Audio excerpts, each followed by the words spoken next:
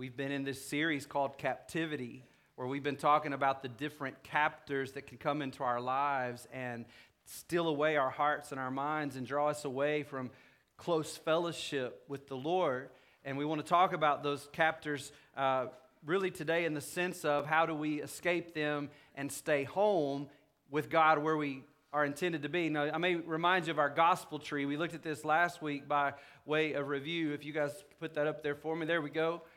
What often happens is that we begin to believe about God things that are false.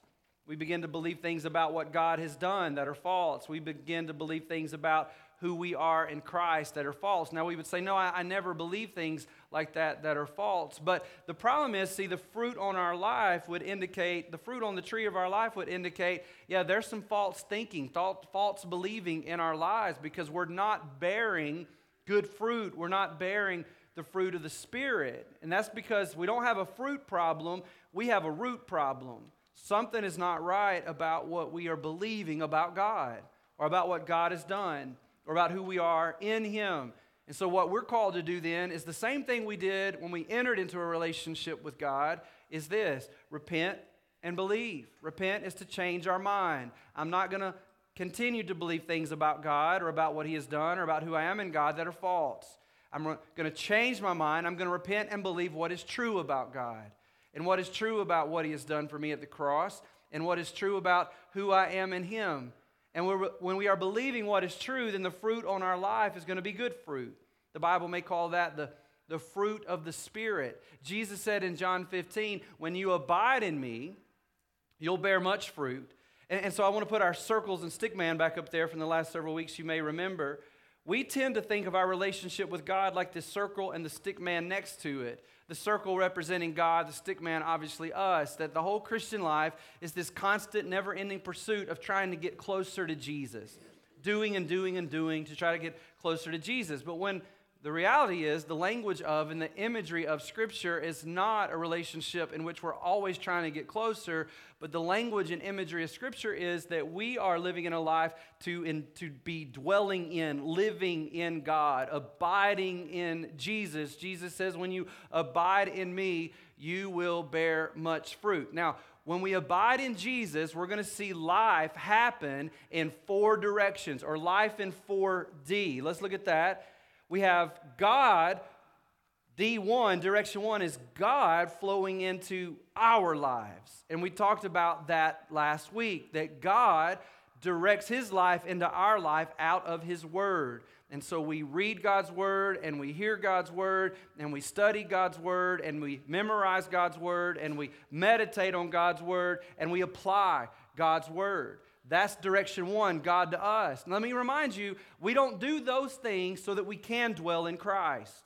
We dwell in Christ the same way we came to be positioned in Christ, by grace alone, through faith alone, in Christ alone. It's repenting and believing. Once you're dwelling then in Him, you are positioned to receive from God His Word. D1, all those ways we talked about. Today we want to talk about D2, which is how we commune with God.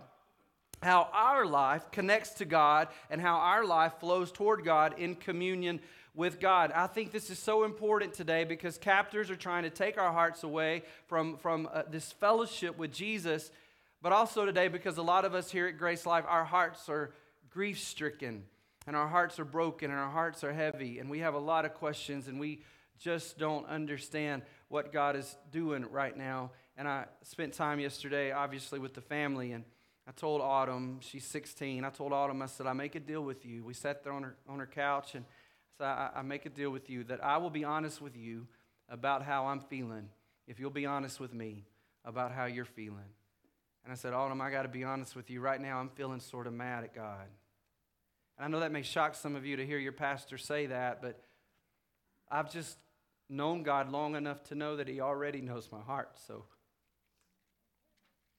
let's just go ahead and be real and be honest about it. And because I don't understand that. I don't understand why my friend from elementary school and another friend we went to elementary school with 2 weeks ago died in his sleep. I don't understand that. I don't understand why wives aren't waking up to husbands and kids aren't coming home to dads. So me and God have been having some pretty straight talks over the last couple weeks about that. And I'm going to be honest about that. And some of you this morning, I don't know where you may be, but I know this. I know what God is going to say to us today out of His Word. We need this. And so I hope that you're ready to absorb this and write this stuff down and do some digging in here with us today. Let's talk about D2, how we commune with God, us toward God. The person who is dwelling in God is going to increasingly do these 4 things we're going to talk about today.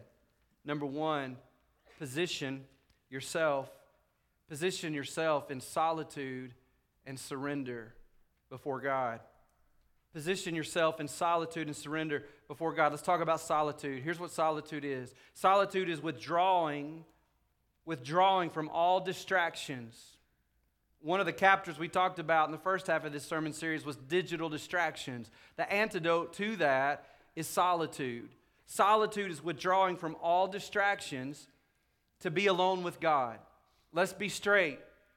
Most of us aren't good at positioning ourselves in solitude. In fact, we kind of act like we're allergic to it. We seem to avoid it and run from it and hide from it. Listen, your life is never going to be well connected to God if you don't learn to position yourself in solitude, to withdraw yourself from distractions, to be alone. I'm saying screens off. I'm saying sealed off, shut off, quiet, silent, still before the Lord. How many of us today would say, I want to be more like Jesus? I do. I want to be more like Jesus, but I'll never be able to raise the dead. I haven't even met a leper. I'm not expecting to get to heal one. But in this way, I can be like Jesus because Jesus often positioned himself in solitude. The Bible said he did this consistently as the pattern of his life. Luke chapter 5, verse 16 says, but Jesus often withdrew to the wilderness for prayer. Listen, there's a lot of ways that you and I can't be like Jesus, but here's one area in Scripture we can be like Jesus. We can learn to withdraw and be alone from everything else so that we can be in communion with our Heavenly Father, so that we can experience His presence and His glory in a time and a place of solitude. Listen, you need to know this. It is not healthy to always be where the action is. We're living in a world now that if we're not physically present where the action is, we at least want to be virtually present where all the action is. And it is not healthy to always be where the action is. And solitude, by the way, is not necessarily always a secluded place. Solitude is not always a quiet place, although I do think that is oftentimes the best. But sometimes solitude is in the middle of the storm. Sometimes solitude is in the middle of the noise. Sometimes solitude is more like the corner of the boxing ring. You've been in the middle of the ring and you have been getting your ears boxed off by all the adversity of life. But then you can withdraw to that corner for just a moment. The fight is still going on. Everything's still raging around you, but you get to sit for a moment in solitude and allow Jesus to refresh you. Allow Jesus to refocus you. Allow Jesus to instruct you for the next round that you're about to step into. Listen, we retreat into solitude. This is why in between 3 services, I scoot out quick to get to my office to sit down for just a moment. Not just to physically rest, but I want to sit in the corner for a moment because I want to retreat and I want to refresh and I want to get more instruction from the Lord before I come back in here, because here's what solitude does. Solitude positions you to be better when you come back from it. Better at loving God and better at loving other people. And listen, we need moments of solitude every single day. You've got to, child of God, you've got to build solitude into your life. I want to emphasize that because I know we all stink at this, but you've got to do it. Set some alarms on your phone. Do something to build some solitude sort of moments into your daily life. Schedule it. Set an alarm. Fight for those moments in your life every day because they're going to help you be better at loving God and better at loving other people. And those quiet moments of solitude, here comes the second half of point number 1. The results of those moments of solitude then position me to surrender, to submit myself fully before the Lord. to have clarity about who really is in control. Do you know who modeled this best? Again, it's Jesus. In Luke chapter 22, verse 41, you think some of our hearts are heavy today. None of us have ever had a heart as heavy as Jesus' heart is heavy in Luke 22. He's going to the garden to spend some alone time with God before he goes to the cross and takes the weight of the world's sin on himself. Luke chapter 22, verse 41, the Bible says Jesus walked away about a stone's throw, and he knelt down and he prayed. What's he doing? He's in solitude, right? Solitude positions you to surrender. Verse 42, he says, Father, if you're willing, please take this cup of suffering away from me. Yet I want your will to be done, not mine. I'm not saying surrender's easy. I know it's not. I got to the George house yesterday morning, just moments before the medics came out of the bedroom and broke the news. I got there and Janelle was on the couch and her dad and her stepmom were standing there. I just sat, my heart was racing. And her dad said, will you pray for us, Pastor? And he picked a really lousy guy to pray because I could hardly get anything out. We did our best. But part of that prayer was, God, we're asking you to raise Chris up. We're asking you to put life in him because his wife needs him and his kids need him and I need him and our church needs him. And God, we are not ready for this. But then I also said, but God, your ways are not our ways.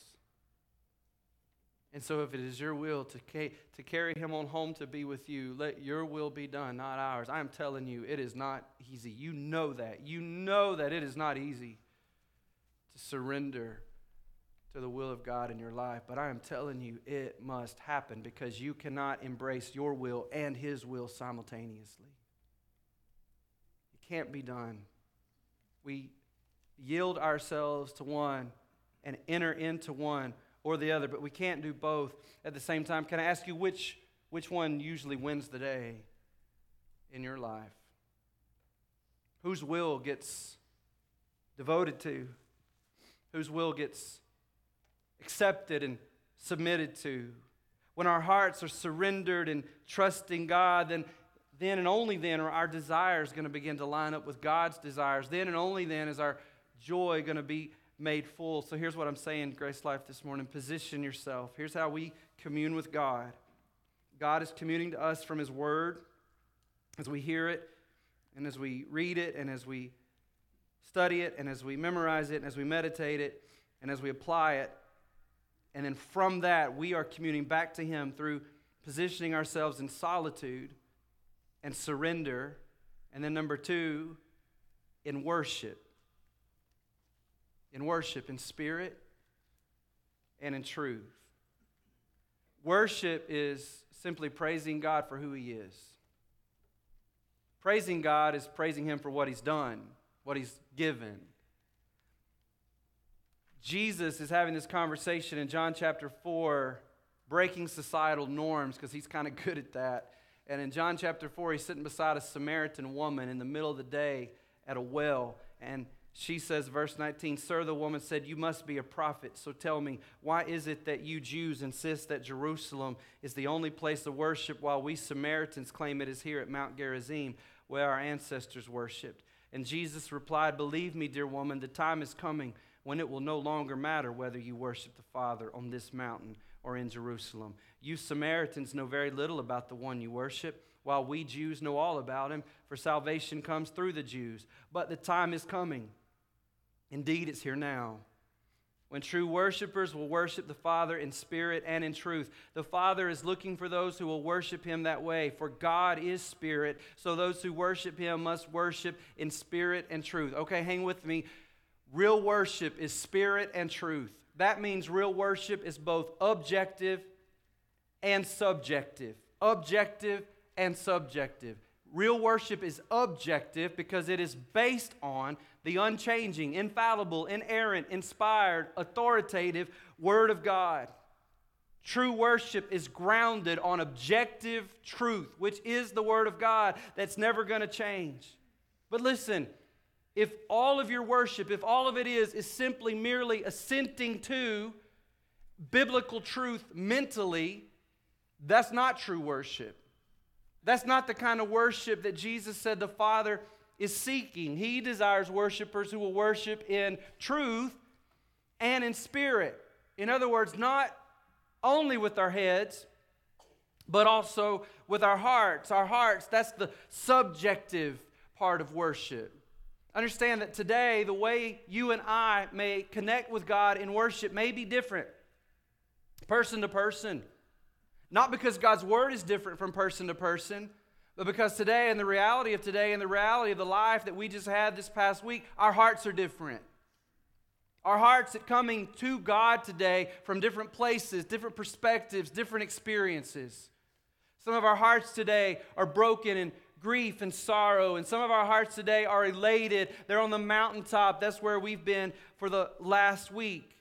And the Father desires that we be both people who worship in truth and in spirit, not merely one or the other. So the way our hearts are getting poured out to God today may look different. Some faces may be on the altar. Some hands may be stretched up to heaven as far as they'll go. Some may be expressed on their knees. Some may be expressed on their feet. Some may be expressed with smiles and laughter. Some may be expressed with grief and tears and sorrow. Some worship may be expressed by the way that you're loving the people around you. I don't know what it's going to be, but it's okay for your heart to be real and be honest. Even if that honesty sounds like, God, I don't get you.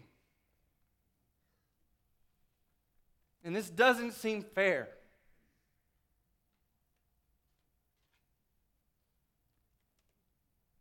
But listen, if we worship only with our emotions, that's a problem too. Because if worship is only spirit, then our feelings will be the focus of our worship, not God. And the Bible's clear. Our feelings will often fool us. Our feelings aren't trustworthy. They are not objective truth. This, God's Word alone, is objective truth. Here's what true worship is. True worship is the Spirit-led, beautiful blending, perfect blending together of the objective truth of God's Word and the subjective place where my heart is right now. That's true worship. And it's important to know this, by the way. While a lot of things we'll talk about today, you can't multitask those things. Worship is a thing that's got to be multitasked. We've got to be worshiping all the time, no matter the circumstances, no matter the task at hand. Worship doesn't turn on and off. The moment you were born again, you were regenerated, worship turned on, and it's to never turn off. This is why Paul says in 1 Corinthians chapter 10, verse 31, so whether you eat or drink, I mean, how mundane is that? Or whatever you do, there's a big umbrella term, whatever you do, do it all for the glory of God. This is what worship is. It is my mind's attention objectively from God's Word, my heart's affection subjectively out of my heart, staying focused on God. So sometimes my worship looks like being here in this room with you all. But listen, if that's the only way you're worshiping God, you are missing out. That's the kindest thing I can think to say to you in this moment. But you're missing out. Worship is supposed to be happening constantly, never turning it off. Worship may look driving here this morning, and I can assure you I desperately needed to be worshiping God on the drive this morning. Worshiping God looks like what I did this morning when I stopped and I got gas and filled my car up with gas. With rising gas prices, we especially need to be worshiping God at the pump and praising Him that He is good and He is faithful and He is a provider. He not only provides petroleum for my car to take me where it needs to be, but most of all, He has provided His precious Son that I might have life in His name. Sometimes worship looks like back and forth, cutting the grass like I did Friday afternoon. But worship is to never, ever stop. Don't ever turn your worship off, ever. Listen, the person who dwells in God increasingly positions in solitude and surrender, and then worships in spirit and in truth. And then they, number 3, they pray, they wait, they watch, and they fast. I know, you're looking at me like, hey, you just put 4 points in one. I know. And you'll know why in a minute. The person who's dwelling in, and I got to remind you, let me say this again, we don't do these things to dwell in Him. The person who dwells in Him does these things. You say, how do I dwell in Him? You repent from believing what's not true about God and who He is and what He's done and who you are in Him, and believe what is true about Him and what He's done and who you are in Christ, so that you bear fruit, so that you abide in Him. Then life happens in 4D. I got to keep saying that because I don't want you to go, oh, checklist time. This will help Jesus love me more. He can't love you more. That's called grace. And He'll never love you less. I don't want to lose sight of that. So the person who's dwelling in Jesus, they pray, they wait, they watch, and they fast by faith. What is prayer? We talked last week about how God, out of His Word, communicates to us. Well, this is how we get to communicate to God. It's prayer. And by the way, like worshiping, prayer is never supposed to stop either. Prayer and worship, they're just woven together, and there's no off switch. We act like there is, but there's really not. It's not what God has put in us. Never stop praying. Paul says, 1 Thessalonians 5:16, always be joyful. Well, how do you do that? Never stop praying. Be thankful in all circumstances, for this is God's will for you who belong to Christ Jesus. We talk a lot about anxiety in our culture today, and we should. It's a real thing. A lot of the reason it's real is because none of us are living the kind of life that God created us to live. We weren't supposed to live a 24/7, always on, in front of a blue light, always running, always going, eating stuff made in factories all the time, popping pills. We're way away from the way I think God has intended for us to live. And a lot of the harmful consequences of that are seen in just the things we struggle with in our everyday life. And anxiety is real, I know that. But you know what the antidote to anxiety is? Here's what Paul says, Philippians chapter 4. And by the way, you go, well, what's he know about anxiety? Well, he's been beaten to a bloody pulp and he's sitting in a prison. And he says, don't worry about anything. Instead, pray about everything. Tell God what you need and thank Him for all He's done. Then you'll experience God's peace, which exceeds anything we can understand. His peace will guard your hearts and minds as you live in Christ Jesus. Here's another. Peter even gets in on the action. 1 Peter chapter 5, verse 7. Peter knew a little something about anxiety. He knew how to have a freak out. He could do it pretty good. But by the time he's writing 1 Peter, he's grown in the Lord. And by the way, you're growing in the Lord too. You may not feel like it some days, but you are. Not because you're doing it right, but because God is. He's going to finish what He started. He who began a good work is going to be faithful to complete it. So hang in there. 1 Peter chapter 5, verse 7, Peter says, give. That word actually means to let them roll off or throw them off. The picture there is you got this big heavy backpack on your back and you're just going to shed it onto somebody else and let them carry it for a while. He says, give all your worries and cares to God, for He cares about you. Listen, sometimes our prayers are going to be for ourselves. They should be. You better pray for you because nobody else may be.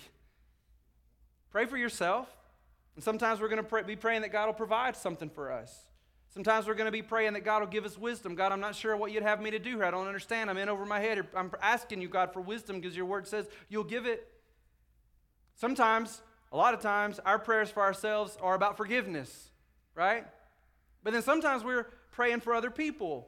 We're interceding for somebody else. Janelle and her children were in that 8 o'clock service, and before that service got off the ground, the whole church, beautiful. Guys, you guys on live stream, I'm glad you're on live stream, but I got to tell you, live stream is not church. I understand if you're sick, your life's in danger, I get it. But some of you should be here. That's all I'm going to say. The 8 o'clock service, they gathered around Janelle and her children, and they interceded for her. Laid hands on her, extended hands toward them, prayed for them. We do that. We pray for other people. We pray for their health. We pray for their comfort, right? We pray for their salvation. Some of you are praying for your children to know Jesus, or your grandchildren to know Jesus, or a friend, a coworker. We're praying for salvation. But the bottom line of prayer is this. When we dwell in Christ, We're not merely praying to get stuff. We're praying to get more of God. We want more of God manifested in our life. True prayer is aimed at more of God. That God would be magnified in my life, that there be more of God seen in my life, that there be more of God experienced in my life, in my body, in my mind, in my soul, that there would be more of God experienced in my family, and more of God experienced in my friends, and more of God experienced in my church, and that today there would be more of God that Janelle would experience, and more of God that Autumn and Silas would experience in their lives. It's more of God that we're praying for. And sometimes we're standing there praying that more of God would be revealed in a person's healing, or that more of God would be revealed in God providing something in our life, that there'd be more of God revealed in this happening this way. But there's also, because we are positioning ourselves in solitude and surrender, a desire to say, but God, if you don't manifest yourself in your healing, we just want more of you. However you choose to write the story, however you choose to answer the prayer is fine, as long as the end result is there's more of you.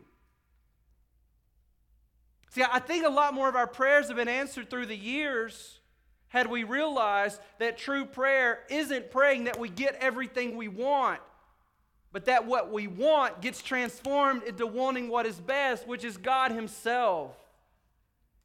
And so the end goal of everything we pray for is more of God in our life. And we shouldn't, by the way, just pray that and then scurry on about our business and forget about it. That brings me to the second part of that same point. We want to pray and then we want to wait. You want to wait on the Lord. The Bible speaks to this often throughout Scripture. Here's what waiting is. You may want to write this down. Waiting is confident expectation. Waiting on the Lord is confident expectation and anticipation that God is going to act. That's what waiting on the Lord is. It's confident expectation and anticipation that God is going to act. Waiting is hoping, trusting in the Lord. Psalm 27:13, look at this. The psalmist says, yet I am confident I will see the Lord's goodness while I am here in the land of the living. Wait patiently for the Lord. Be brave and courageous. Yes, wait patiently for the Lord. Confidently, expectantly, waiting, believing, trusting, hoping in the Lord. Psalm 5:3, listen to my voice in the morning, Lord. Each morning I bring my request to you, and then I don't leave and scurry around and wonder why you never answered my prayer. No, I'm going to wait. I bring my request to you and I wait expectantly. Isaiah says in Isaiah chapter 40 about those who wait on the Lord, they will renew their strength. There's fresh trust, fresh confidence, fresh hoping in the Lord. What are we waiting for? It's a trick question. It's not what are we waiting for, it's whom are we waiting for. We are waiting for Jesus to be revealed in this prayer that I've prayed. It may be that He is revealed in the healing, or He's revealed in calling my brother home.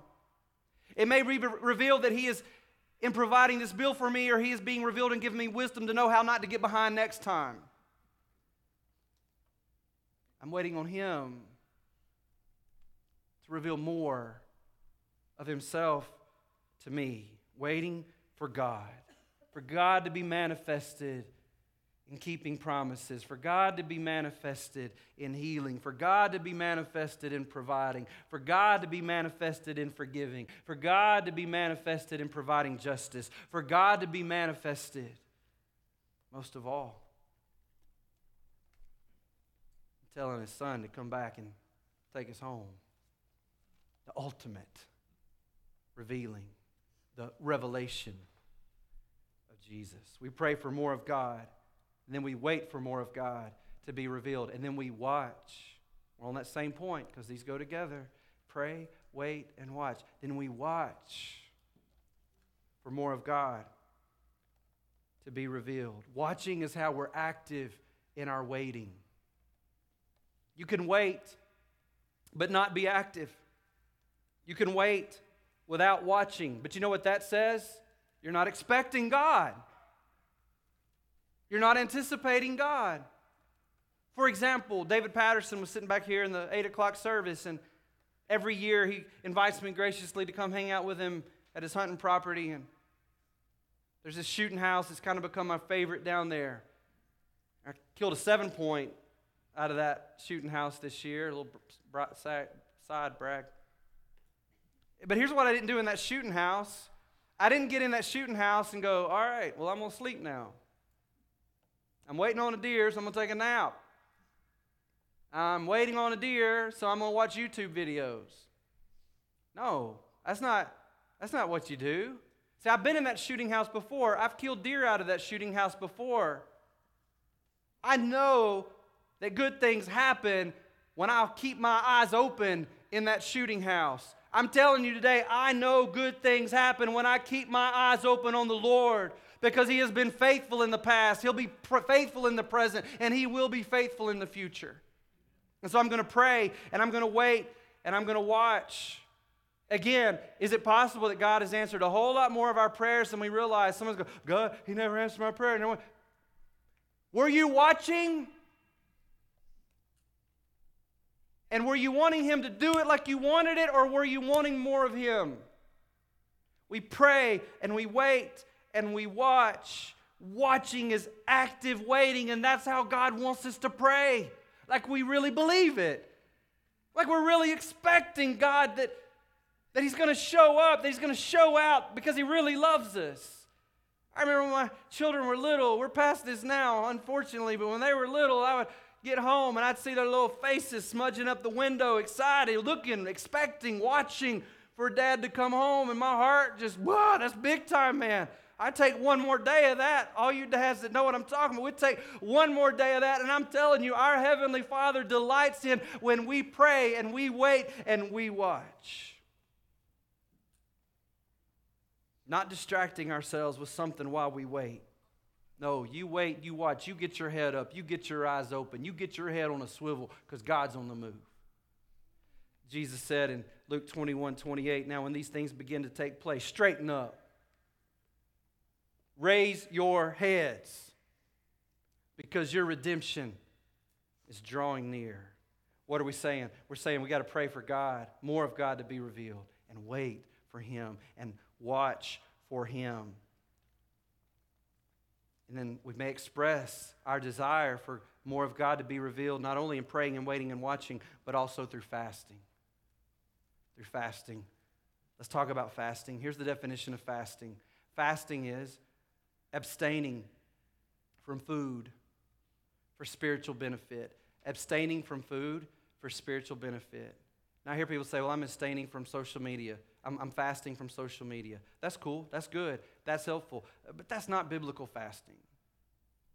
I'm fasting from television. That's a really good thing to do. And you can call it that. I get that. I have no problem with that. I won't argue with you about that. But that's not biblical fasting. I just want you to understand that's not biblical fasting. Biblical fasting is abstaining from food for spiritual benefit. We find that practice in both the Old and the New Testament of God's Word. And that when we practice biblical fasting the way God has prescribed it to be practiced, it has tremendous spiritual benefits. God uses this, and I'll explain how in a moment, but I believe that our failure to fast is one of the reasons that we aren't experiencing the Lord in our life more.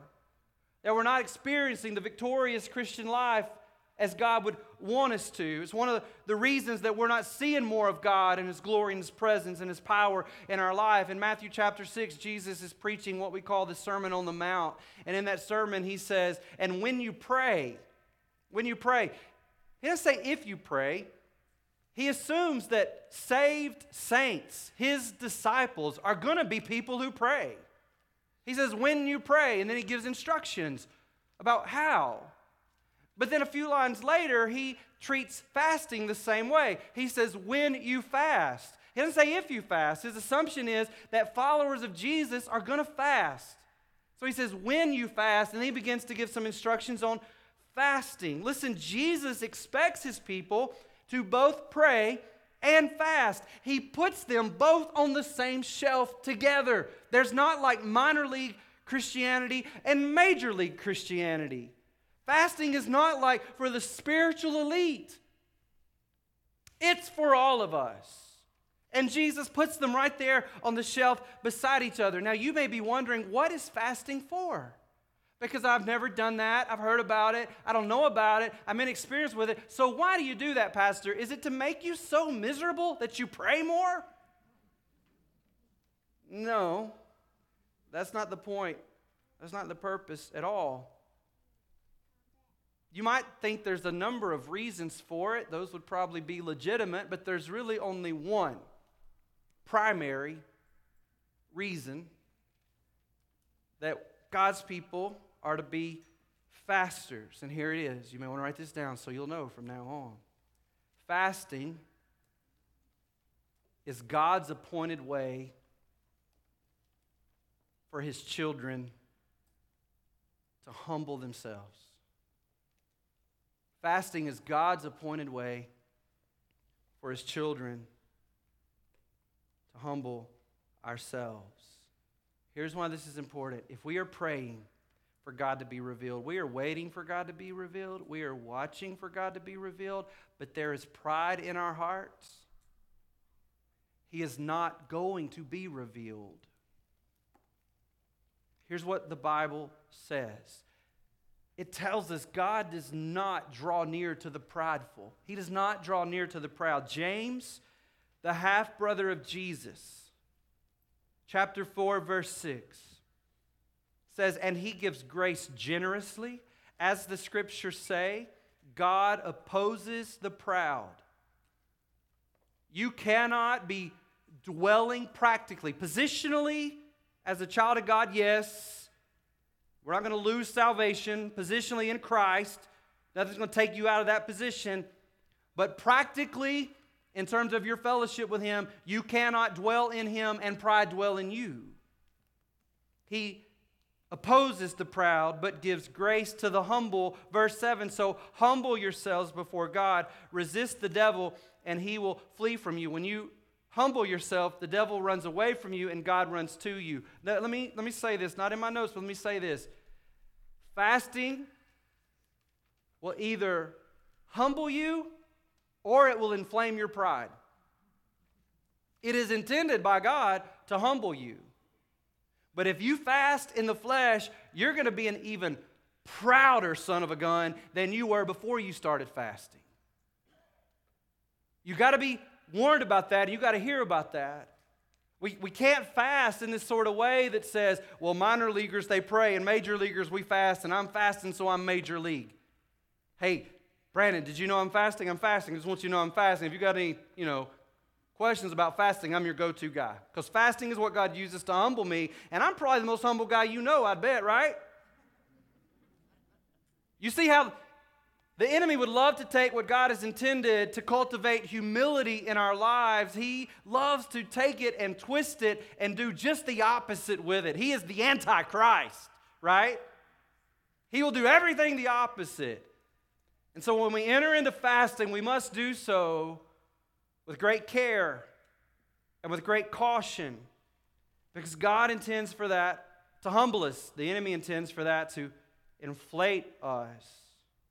But maybe the reason our praying and waiting and watching is oftentimes ineffective is because there's pride still yet in our life. God, why are you doing this? Because you owe me. God, why didn't you answer this prayer? Because I've been going to church. Even in a pandemic, I go to church. I've risked dying for you, God. Why didn't you do this, God? You know what that is? That's entitlement, right?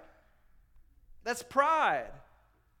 That somehow, God, if I do, you owe me. Not, God, you have done it all. You owe me nothing. You saved a wretch like me.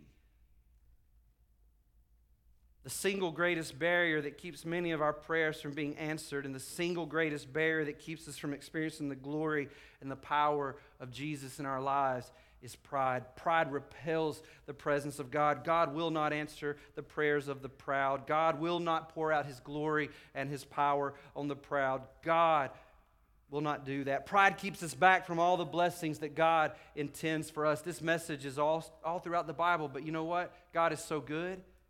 He has given His children a tool to deflate our pride. It's like sticking a needle in it. And that tool is fasting,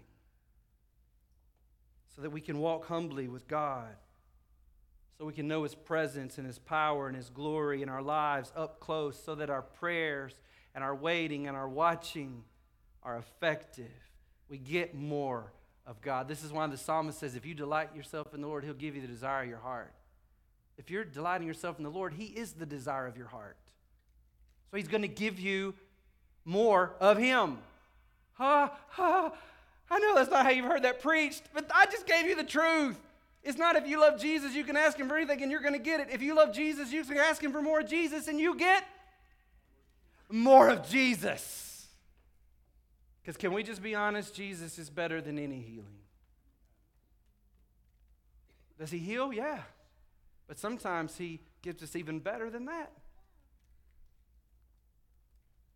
He's given us this tool of fasting to deflate our pride so that our prayers are powerful and effective. Humbling yourself before the Lord and fasting are like PB&J. They go together. This is what the Bible teaches. This is what David said in Psalm 35. I humbled my soul with fasting. God's people understood in the Scripture when God called His people to humble themselves, that was fasting was involved in that. If my people who are called by my name would humble themselves. It's funny to me, every time a Democrat goes in office, Baptists claim that Scripture, but Baptists don't fast. Humbling ourselves and fasting, they go together like peanut butter and jelly. Now, why do you need to humble your soul? Because I don't know if you figured this out, but your soul is really into you. Your soul really digs you. Your soul likes to think about you. Your soul likes to talk about you. Your soul likes to show you off to other people. Your soul likes to pet you and brag on you and pat. Your soul is all wrapped up in you. It's the most self-centered part of us. And our souls are either under the control of the Spirit of God or they're under the control of our flesh. Those two powers are both at work in us at all the time. And one of the most effective ways to drive your soul away from the flesh is through fasting. Drive your soul away from what is most physical. And the most basic physical thing in the world is food. Push your soul away from what is most basic and physical in this world so that you can drive your soul to find satisfaction in Christ alone. Are you with me? And my true satisfaction, my greatest joy is not in the flesh, but it is in Christ and in Christ alone. Fasting is the tool that God has given His people so that they can humble themselves and be positioned to experience His presence and His power and His glory. And the Bible is filled with stories and events where major events in history pivoted when God's people humbled themselves, a.k.a. fasting, praying, waiting, watching before the Lord. When God's people do that, God shows up. God shows up. What's the goal of our fasting? It's the same goal of our praying. More of God. More of God. Why do you think He would just keep giving you more toys that distract you even more from God? Why are you praying for more stuff that's just at the end of the day going to take you further from Him? Maybe that's why He's not giving you what you want. You're wanting the wrong thing. Your desires are not too great. They're too little. You're too easily satisfied. Want more. Want Him. Matthew 9:14, Jesus gives incredible clarity about fasting here. One day, the disciples of John the Baptist came to Him and they asked Him, why don't your disciples fast like we do and the Pharisees do? Jesus' disciples weren't fasting. All the religious folks, they were fasting. The religious folks were thrown off. How come your disciples aren't fasting? And Jesus replied, do wedding guests mourn while celebrating with the groom? Is the bride and the groom not going to eat at their own reception? Of course not. But someday the groom will be taken away from them, and then they will fast. Here's Jesus' point. My disciples aren't fasting right now because I couldn't be any more with them than I am with them. I mean, we fish together, and we walk together. We go everywhere together. We sit around the fire at night together. I could not be any more with them than I am with them, but the day will come that I am not with them like I am with them now, and their hearts will long for me, and then they will fast. What are they fasting for? More of God. Not more toys, more of God. We fast now because we want more of Jesus, but one day, praise God, we'll be where Chris is. We'll be with Jesus, and we couldn't have any more of Jesus on that day than we will have of Jesus on that day, and we will never, ever fast again because we'll never be apart from Him again. We will forever, for all of eternity, live in the fullness of His presence and His glory. Fasting is for now, feasting is for then. So what are we saying? How does the life of a person who's dwelling in Jesus flow to God? We position ourselves. Listen, y'all, this is Christianity 101. Please, we got to take this in. God is doing something in our hearts. He's doing something in our lives, in our church. He is calling us so close. Listen, this is how. From His word to us, D1, now D2. I position myself now. From the riches of His word, I position myself in solitude and surrender. Not my will, but your will be done. And then I worship. And I'm worshiping Him in spirit and truth. I'm being honest out of my heart, but I'm grounding that on the unchanging Word of God. And then I'm praying, and I'm waiting, and I'm watching. I'm fasting. And then number 4, I rest. I rest in the peace of God. The word for peace in the Hebrew is shalom. It means more than the absence of conflict. In fact, it means conflict is present, but I'm still at peace. There's wholeness, despite the circumstances around me. Despite what conflicts may be around me, despite what adversity may be around me, there is wholeness and a sense of being complete and at rest in the depths of who I am in the midst of that. That's shalom. A great illustration of that is the shalom of Jesus when He's asleep down in the bottom of the boat in the middle of a storm, and Jesus is in perfect shalom. It's not the absence of conflict.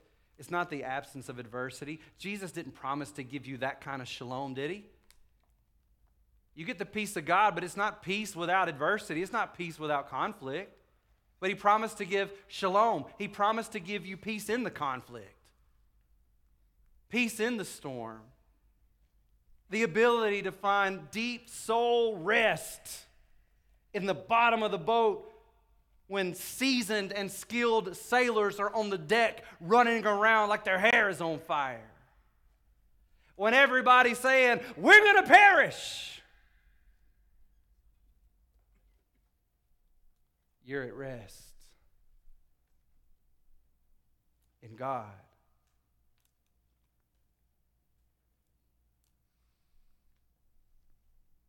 So I got to Chris and Janelle's yesterday morning.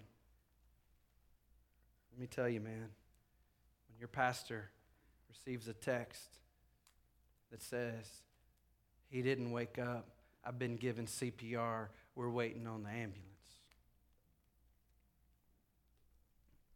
Go fast. A gracious state trooper understood my plight.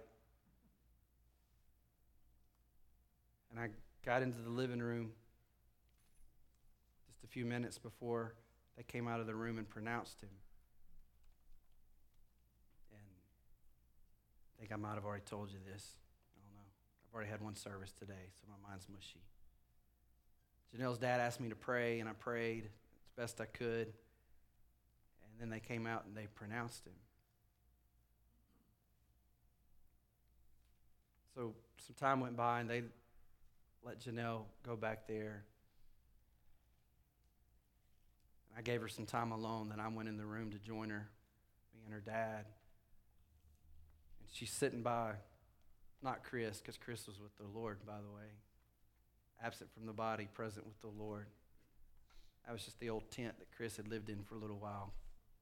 Sometime in the night, God folded that tent up and called Chris home. But she's sitting by that folded up tent that her husband had lived in. As you can imagine what that was like. And then her dad squeezed by, and he went and he sat down beside her. And then he prayed the prayer of the day. It wasn't my prayer that I will remember.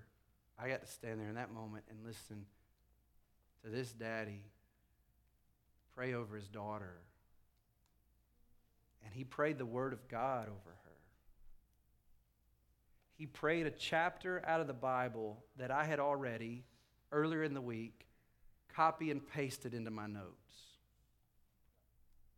The very same chapter that I had planned to end this sermon today. Before I knew any of this would happen, I stood there in that moment, hearing this man pray these words over his daughter. He prayed the shalom of God over her, which is best seen in the 23rd Psalm. And he prayed these words, "The Lord is our shepherd. We have all we need. He lets us rest in green meadows. He leads us beside peaceful streams. He renews our strength. He guides us along right paths, bringing honor to his name. Even when we walk through the darkest valley, we will not be afraid, for you are close beside us. Your rod and your staff protect and comfort us. You prepare a feast for us in the presence of our enemies. You honor us by anointing our heads with oil. Our cup overflows with blessings. Surely your goodness and unfailing love will pursue us all the days of our lives, and we will live in the house of the Lord forever." That is an indweller in Jesus, communing with God, with a Category 5 hurricane swirling around his little girl.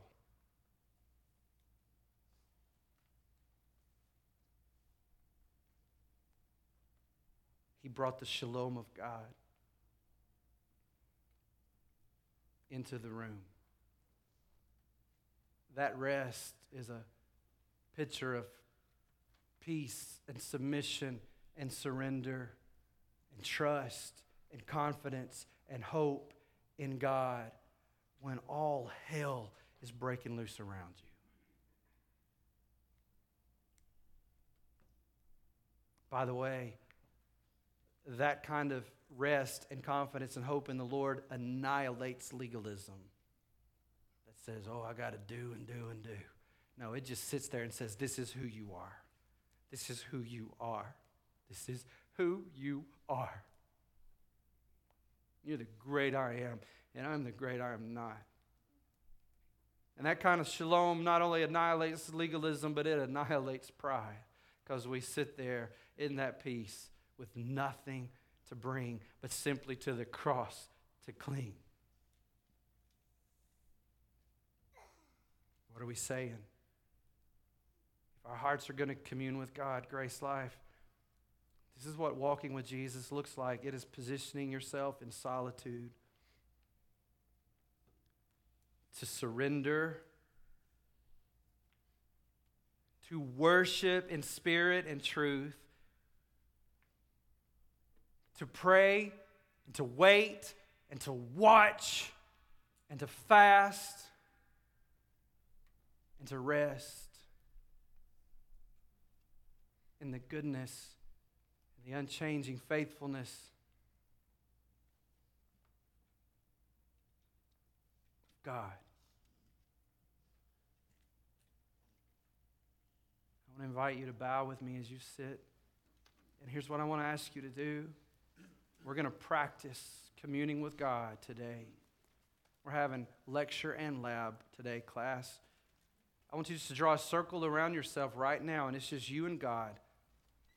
You just create a place of solitude right now in that chair with you, you alone with the Lord. Withdraw yourself right now unto the Lord in that circle.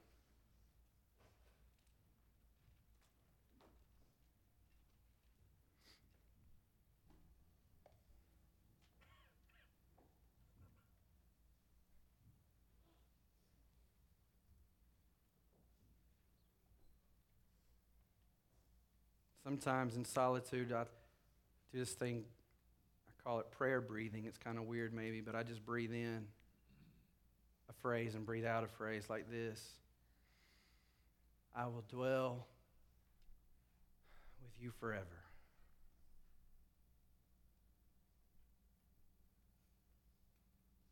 I don't want to be just silent in my solitude. I don't want my thoughts to crowd out the silence and the solitude. I want God's Word. This is where meditating on God's Word from last week comes in. It comes into your solitude. You're meditating on God's Word in that solitude. You are for me, not against me. Faithful and just to forgive. Solitude. And then surrender. I know this is not easy. I know some of you have some things in your life that to say, God, not my will, but your will be done, is terrifying. It is terrifying for a wife as a husband down the hall, surrounded by medics, to pray, not my will, God, but your will be done. I get it, it's hard, but right now, would you, in that moment, that position of solitude, surrender? Follow the example of Jesus with the weight of the world's sin on him, who said, not my will, but your will be done.